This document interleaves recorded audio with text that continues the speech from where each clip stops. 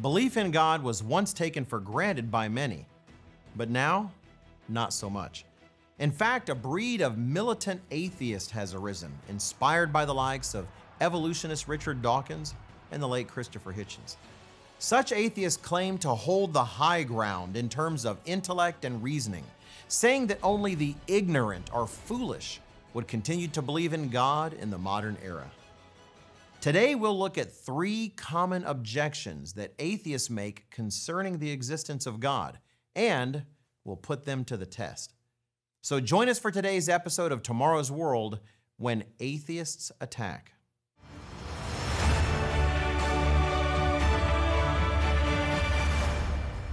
Greetings and welcome to Tomorrow's World, where we help you make sense of your world through the pages of the Bible.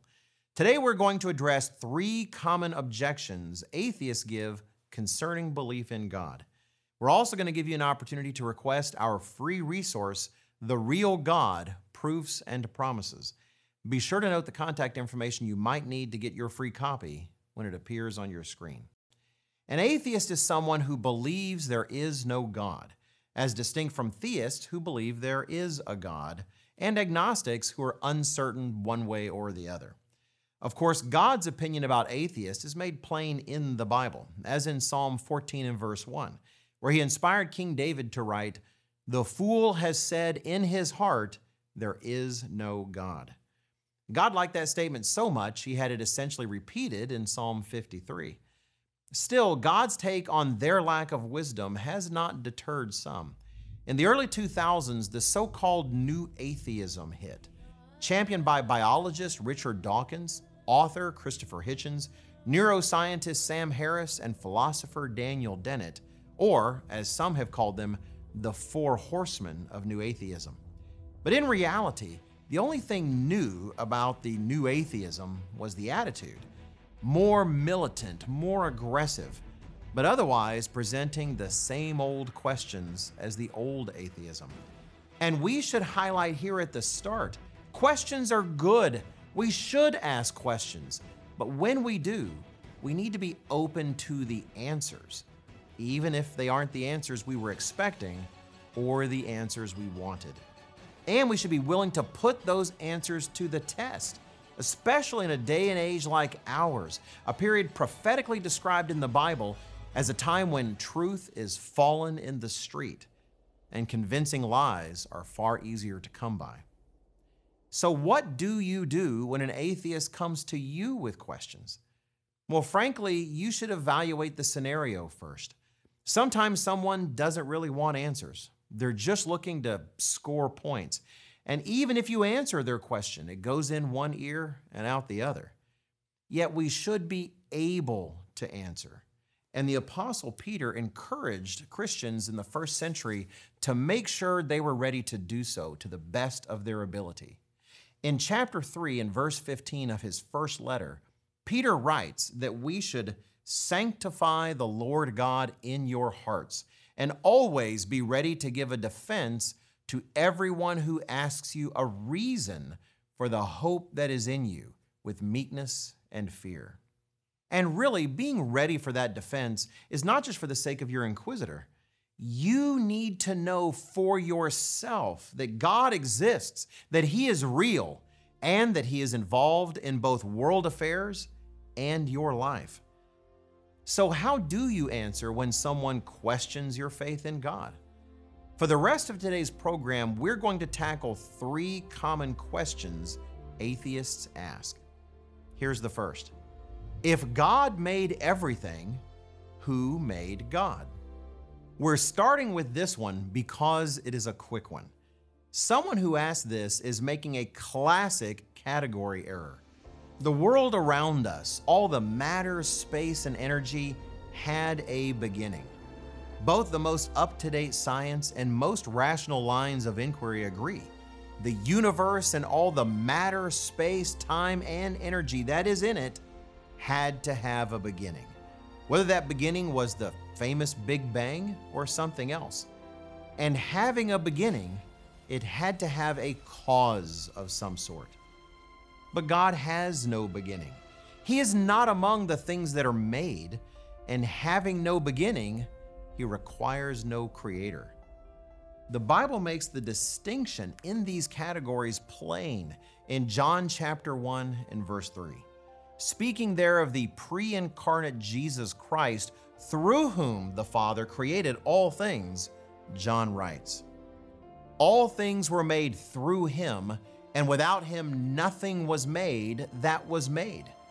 There are those things that are made, and then there is God, who existed before and apart from those things. The world around us, matter, space, time, and energy, had a beginning, and therefore has to have a cause, a reason for it to come into existence. And I like to quote from Julie Andrews' character Maria in The Sound of Music on this point.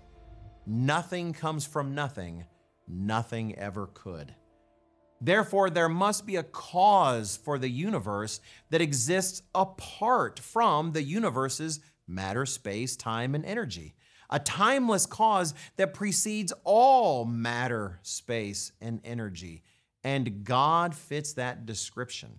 And asking what made him is to misunderstand what and who God is. We'll jump into the next two questions in just a moment. First, I want to give you an opportunity to request today's free offer, The Real God, Proofs and Promises. The forces in today's world that want you to doubt in the existence of God, his care for you, and his plans for you are many. You need to prove for yourself that he is real.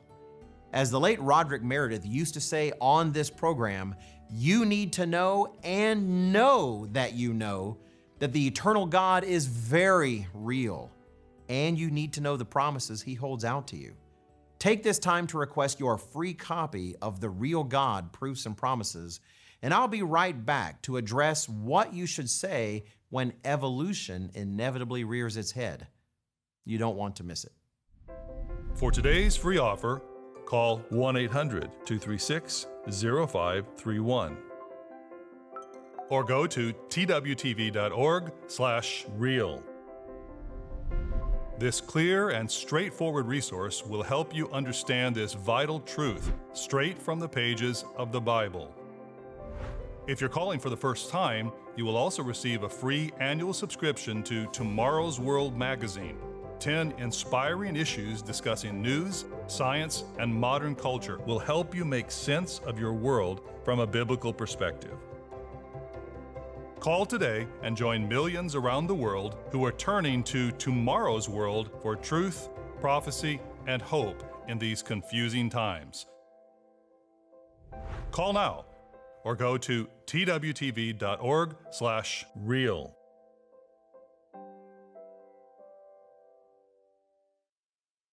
Welcome back. In the previous part of today's program, we addressed the question, if God made everything, who made God? We can summarize the answer: no one. Unlike the physical universe, God is eternal and had no beginning. The person who asks misunderstands or misrepresents what the word God even means. In fact, you could add, without something fitting God's description, there would be no universe at all. That last point is important because sometimes atheists accuse believers of hiding behind a God of the gaps. That is, claiming that believers only use gaps in scientific knowledge as evidence that God exists, but that as those gaps are filled, the evidence for God supposedly evaporates. You could imagine this as saying that someone ignorant of how the water cycle works on Earth might believe that a divine being just creates rain from nothing, and thus rain becomes a proof that God exists. Then when scientists discover the water cycle, that proof evaporates, like a shallow puddle on the sidewalk on a hot day. It is the God of the gaps fallacy that many atheists have in mind when they ask the following question: why do we need God if evolution explains everything? After all, evolution is the reigning scientific dogma of the day and is considered by many to be one of the crowning achievements of science and human reasoning. So, if evolution really does explain everything, why do we need God? In answering this question, we need to recognize at least three mistakes revealed by the question. First, the theory of evolution doesn't explain everything. The origin of the universe, the laws of physics and mathematics, consciousness, objective morality, the list of things for which a transcendent God remains the best explanation is long. When they say everything, they usually mean evolution explains life. And I can understand why someone would be sensitive about this. The existence of life on planet Earth definitely demands some sort of explanation. But does evolution explain it? That is the questioner's second mistake. The theory of evolution is far from sufficient to explain the wondrous variety of life we see on Earth, let alone the origin of that life. Finally, when we take an honest look at the complexity of life, its interwoven systems of dependence, the collection of complicated organs and nerve networks that must work together in a mind-bogglingly coordinated way, the abstract coding and error-checking systems of DNA, again, when we take an honest look at life's complexity, we find that the current theory of evolution is far from able to explain that coordinated complexity. In fact, the idea that evolutionary theory does currently explain all of these things is generally a facade, and there is currently a great deal of debate about how to address the theory's persistent shortcomings. The UK newspaper The Guardian recently reported on the turmoil in the evolutionary sciences. Strange as it sounds, scientists still do not know the answers to some of the most basic questions about how life on Earth evolved. Take eyes, for instance. Where do they come from exactly? The usual explanation of how we got these stupendously complex organs rests upon the theory of natural selection. Then, after summarizing the usual evolutionary tale of the gradual development of the eye, the article continues. This is the basic story of evolution as recounted in countless textbooks and pop science bestsellers. The problem, according to a growing number of scientists, is that it is absurdly crude and misleading. For one thing, it starts midway through the story, taking for granted the existence of light-sensitive cells, lenses, and irises without explaining where they came from in the first place. Nor does it adequately explain how such delicate and easily disrupted components mesh together to form a single organ. And it isn't just eyes that the traditional theory struggles with.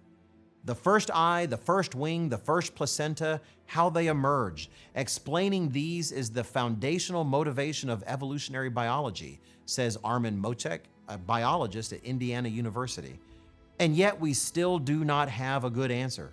This classic idea of gradual change, one happy accident at a time, has so far fallen flat.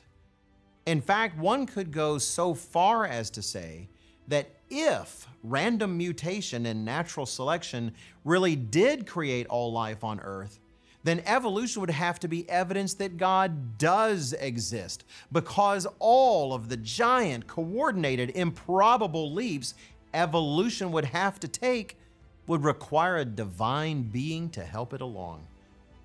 It seems that to prop up their own faith, evolutionists tend to depend on their own God of the gaps, or perhaps their Darwin of the gaps. In actuality, the complexity of life positively and forcefully argues for an intelligent source behind its creation.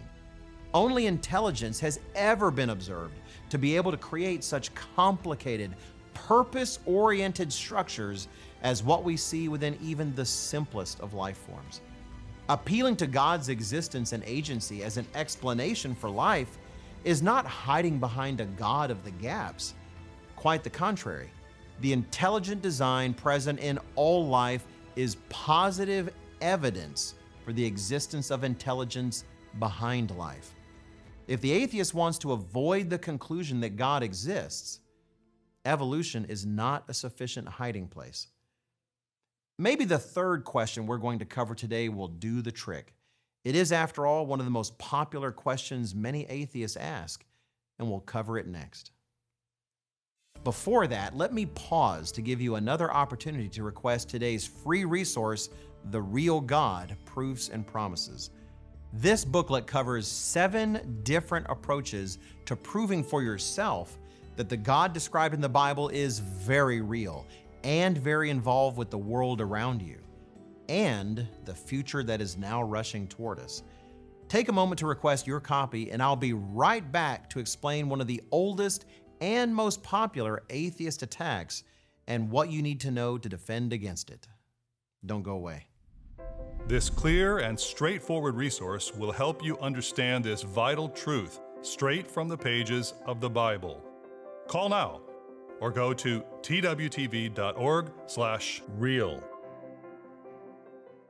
Welcome back. In the first part of today's program, we address the question, if God made everything, who made God? We can summarize the answer. No one.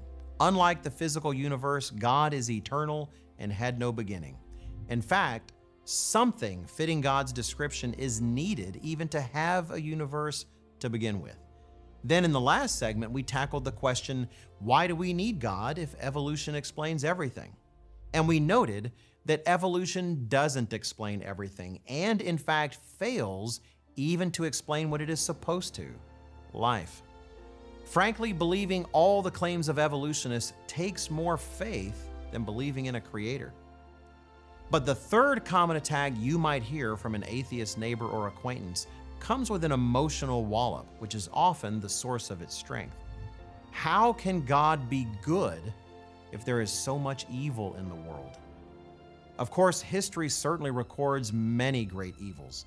The Holocaust inflicted on the Jews, the Soviet starvation of Ukrainians in the 1930s, and chattel slavery in the pre-Civil War American South are just a few examples. And for many of our viewers, the presence of evil in the world hits home in a personal way. Many of you have been robbed, assaulted, or abused. There is no getting around it.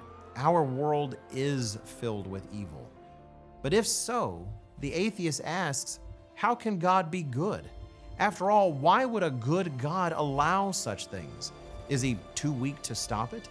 Or is he just unaware that evil things happen? If so, then he isn't really God. And yet, if he's all-powerful and all-knowing, and yet he does nothing, then they claim he isn't good, and therefore isn't really God that way either. They claim this dilemma simply means there is no all-seeing, all-powerful, good God to begin with. So what do we make of this? Well, it's interesting how quick people are to put the blame on God for mankind's evil. And frankly, that is exactly what the devil would want us to do. It is interesting that when Adam and Eve first sinned by disobeying God and eating from the tree of the knowledge of good and evil, the first thing they both did was try to pass the buck.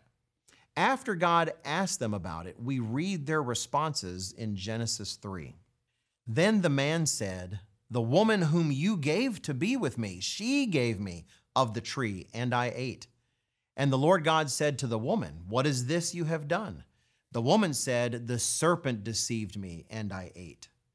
So Adam blamed Eve, and Eve blamed the devil. In fact, if you look more closely, Adam blamed God. Note he said, "The woman whom you gave to be with me." And to this day, people continue to blame God for the evil mankind is responsible for. Consider the evils we mentioned earlier, the Holocaust, the cruelty of the Soviets, and slavery, or for that matter, robberies, assaults, or abuses. Those are evil actions inflicted by human beings, and the blame for them should lie with those human beings. Still, the question remains, why does God allow such human beings to commit evil? Part of that answer is founded upon the need for humans to have free will, which must include the ability to choose to do the wrong thing. God's purpose for us requires growing in character, specifically learning to possess God's own character, to choose the right over the wrong. And growing in character requires the ability to make choices, free will choices, which includes the possibility of choosing evil and causing suffering, along with the possibility of choosing the good and to endure suffering. When you understand the purpose of God, you come to understand that the eternal good that God is producing through His plan of developing His own righteous character in human beings is of such reality-altering significance that it will outweigh all the evil mankind has ever committed or experienced. In fact, the Apostle Paul says just that in Romans chapter 8 and verse 18. For I consider that the sufferings of this present time are not worthy to be compared with the glory which shall be revealed in us. For the earnest expectation of the creation eagerly waits for the revealing of the sons of God. For the creation was subjected to futility, not willingly, but because of Him who subjected it in hope. Because the creation itself also will be delivered from the bondage of corruption into the glorious liberty of the children of God. Notice the current sufferings we experience aren't even worthy to be compared to the glory to come. In fact, notice too that Paul says that creation itself is suffering and will be delivered in that day to come. One of the curses of mankind's sin in the Garden of Eden was that we removed God as the caretaker of creation, as if we can do it all ourselves without Him.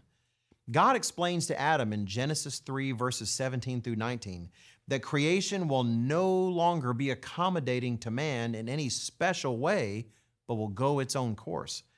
Mankind needs to learn the full lesson that we need God, and that attempting to build a world without Him leads only to suffering, as we are then left vulnerable to the afflictions of nature, our own evils, and the twistings and persecutions of the devil. If you're a parent, you understand what God is doing if you think about it. How many times must parents allow a child to experience a taste of the results of their own bad choices before they know the lesson will sink in? Well, in God's case, He's not just teaching one child, but literally all of humanity. And the lessons need to make an impact for eternity. The stakes of these lessons could not possibly be higher. Yet we have God's promise that at the time of restoration of all things, the glory that is revealed in the children of God will far outshine any evil that has ever been committed and any suffering that has ever been experienced, such that they will not even come to mind anymore forever. We should all pray that time comes quickly. So to summarize an answer to this third attack, evil in the world is a consequence of man's free will. Yet God is using our choices to achieve an eternal good that will far outweigh any suffering mankind has ever experienced. Before we conclude, allow me to take one more moment to recommend to you our free resource today, The Real God, Proofs and Promises. This free, easy-to-understand booklet lays out for you 7 different ways you can come to understand that the God of the Bible really does exist and really does have a plan and a purpose for your life. You need to strengthen your faith in God by understanding that faith is supported by the facts. This free item will not only give you proofs for God's existence, it will also make plain to you His promises about your future. Request your free copy during this break, and I'll be right back to explain real practical steps you can begin taking right now to personally strengthen yourself for the times when atheists attack. For today's free offer, call 1-800-236-0531 or go to twtv.org/real. This clear and straightforward resource will help you understand this vital truth straight from the pages of the Bible. If you're calling for the first time, you will also receive a free annual subscription to Tomorrow's World magazine. 10 inspiring issues discussing news, science, and modern culture will help you make sense of your world from a biblical perspective. Call today and join millions around the world who are turning to tomorrow's world for truth, prophecy, and hope in these confusing times. Call now or go to twtv.org/real.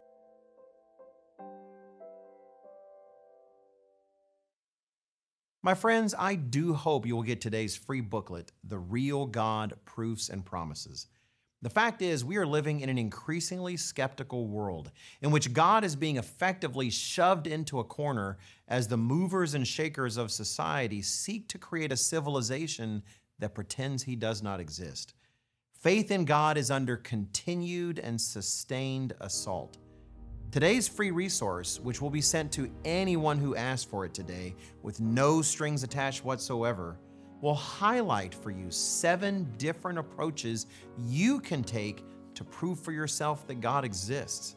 Not just to know that God exists, but to know that you know God exists. But before we leave you, I'd like to highlight one of the proofs in this resource for you to consider as you wait for your copy to arrive. The way of life that God teaches in the Bible works. It's actually the 7th proof we'll detail in the booklet.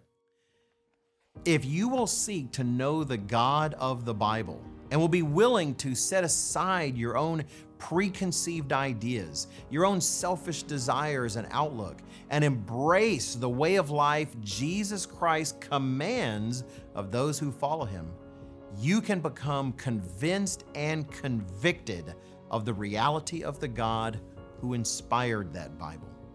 You will increasingly begin to see in your life, day by day, the fruit of your choices. And that fruit will become one of the most powerful proofs of God's existence you could ever hope to possess. And it can strengthen you in a way few things can and enable you to stand strong and tall whenever atheists attack. Just as God challenges us in Malachi 3:10 to put him to the test by obeying him, I challenge you today to do the same. You won't regret it. I hope you'll take me up on that challenge, just like I hope you will get today's free offer. And I hope you'll come back next week. When you do, you'll find Gerald Weston, Richard Ames, Rod McNair, and I right here waiting for you, ready to share with you the hope of the gospel of the kingdom of God, the prophetic end-time warnings of the Bible, and the life-changing teachings of Jesus Christ, the Son of God.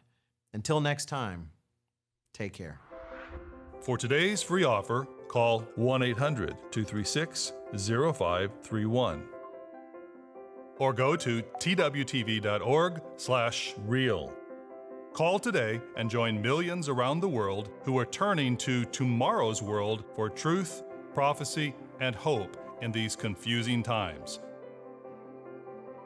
The preceding program is produced by the Living Church of God.